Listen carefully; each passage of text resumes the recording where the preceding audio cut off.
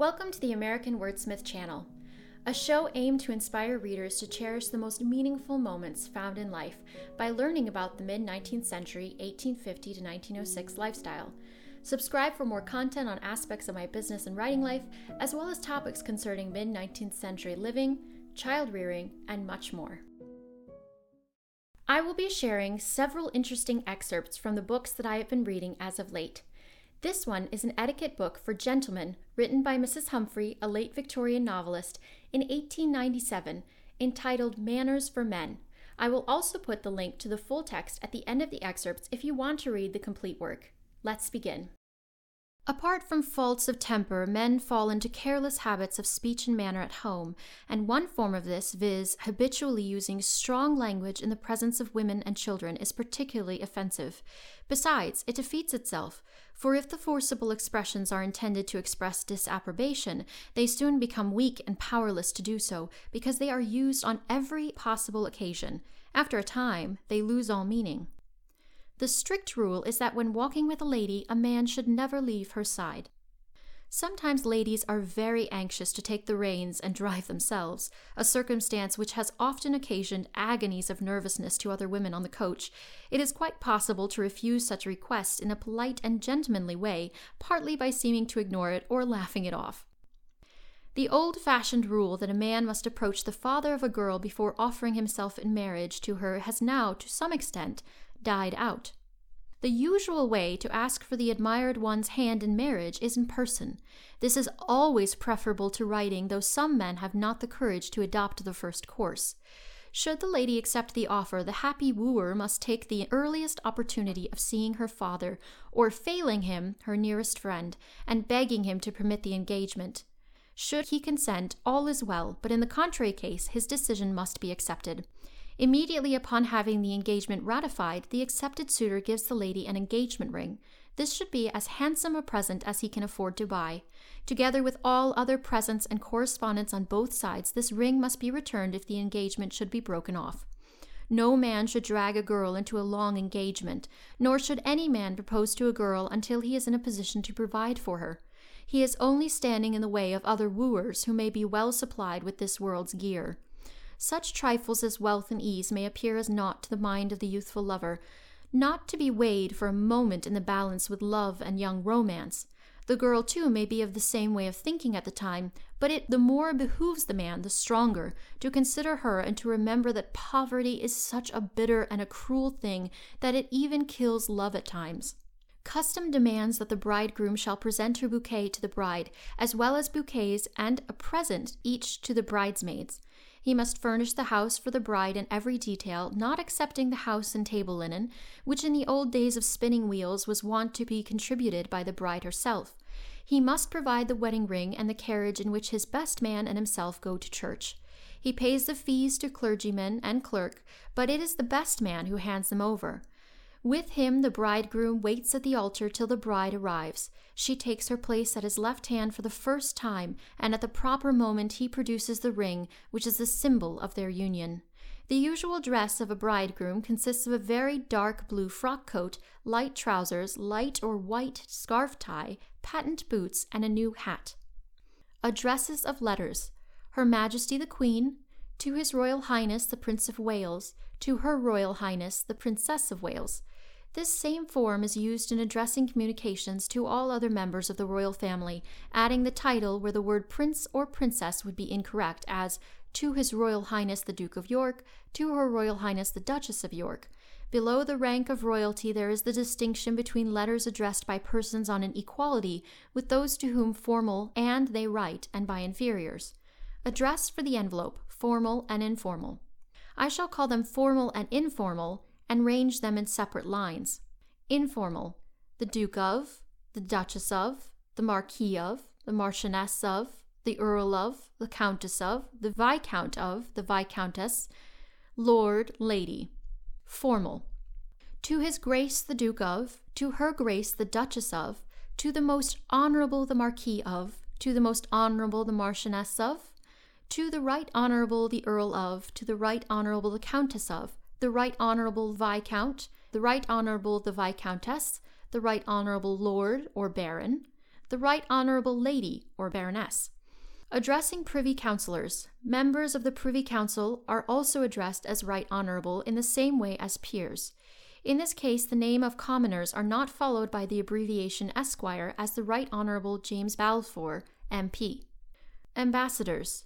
Ambassadors and their wives are addressed as His Excellency, Her Excellency, the personal and official titles following the word as to His Excellency the Earl of, Ambassador Extraordinary and Plenipotentiary to France, to Her Excellency the Countess of. Other official personages are addressed in the following way: to His Excellency Lord Blank, Lord Lieutenant of Ireland, to His Grace the Archbishop of, the Right Reverend the Bishop of, the Very Reverend the Dean of. Degrees. Academical distinctions are indicated by the initials placed after the name: LL.D. for Doctor of Laws and Learning, D.D. for Doctor of Divinity, and so on. Beginning the letter. So much for the envelopes. The proper way to begin letters is as follows. As I have mentioned, the Queen is addressed as Madam in the inside of a letter, a gentleman writing. To the Queen. To the Queen would sign himself, I have the honour to submit myself with profound respect your Majesty's most devoted subject and servant. And the above word Madam should be written Her Majesty the Queen.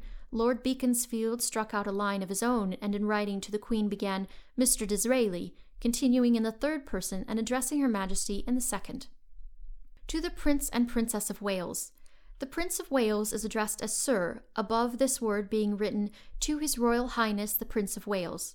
Persons on intimate terms sometimes begin Sir or Dear Prince, others My Dear Prince.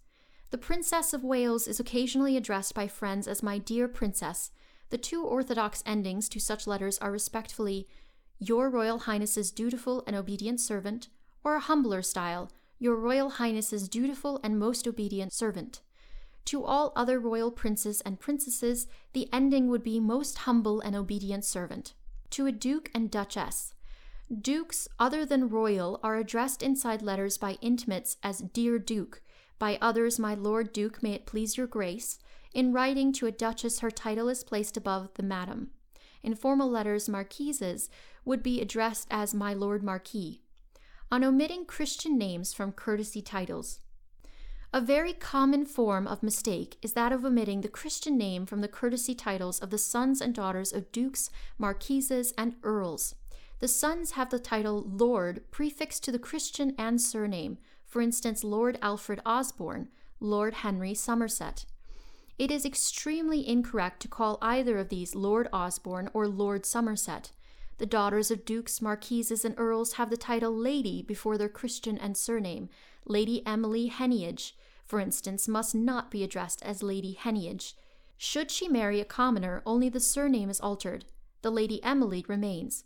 This may all appear a little involved to those unaccustomed to titles, but neglect of these forms indicates very clearly a lack of savoir-faire. It is a source of great annoyance to the owners of courtesy titles to have the Christian name omitted. Anybody, even a knight's wife, may be a Lady Smith or Jones. The insertion of the Christian name before the Smith or Jones means that the possessor is the daughter of a duke, marquis, or earl. Beginning a letter to the above. In beginning a letter to any of the above, a stranger would say, Dear Lady Mary Smith, but the usual form would be Dear Lady Mary. Inferiors would begin by writing the lady's title over the word Madam, or merely beginning Madam and writing the title at the end of the letter. To an ambassador with conclusion. In writing to an ambassador or his wife, the title is placed above the words Sir or Madam. Inferiors would write, May it please your Excellency, and would conclude with, I have the honor to be your Excellency's most humble, obedient servant. An archbishop. In writing to an archbishop, a correspondent would begin Your Grace, ending, I remain your Grace's most obedient servant. A bishop. To a bishop, the form would be My Lord or Right Reverend Sir, or May it please your Lordship, the last being, of course, the humblest form of address. The conclusion would be, I remain, my Lord or Right Reverend Sir, your most obedient servant. A dean. The beginning of a letter to a dean would be Reverend Sir or Mr. Dean, the title of all these dignitaries being informal letters indited above the beginning. Those having slight acquaintance would begin, Dear Mr. Dean. Strangers would end the letter, I have the honor to be your most obedient servant. Doctors of Divinity. Doctors of divinity are addressed as Reverend Sir, as well as archdeacons and all other clergy. Intimates would begin letters to the above with Dear Archbishop, Dear Bishop, Dear Dean, or Dear Doctor. Officers in the Army. With the sole exception of lieutenants in the Army, all officers have their military rank prefixed to their name. Ensigns and lieutenants are addressed as Esquire. At Navy. Letters of condolence. A very unusual fault committed is to begin by dilating upon the shock or grief felt by the writer. The absurdity of this becomes apparent when one compares mentally the shock or grief as felt by the recipient. 2 lines conveying the expression of sympathy are better than pages of even the most eloquent composition. Mourners require all their fortitude in times of loss, and anything likely to impair their self-command is the reverse of a kindness. In this connection, it may be as well to remark that about a week after the funeral, it is customary to call and leave cards of inquiry. When these are responded to by cards of thanks for inquiries, it is a sign that the family is willing to receive callers. Thanks for joining me this week on the American Wordsmith channel. If you found value in this show, please like it, subscribe to my channel, and consider supporting me on AmericanWordsmith.com, where you can buy my novels, The Paper Pusher, The Dormant Age, A Man of Silence, and A Man of Action. Be sure to tune in next week for a new episode. Take care.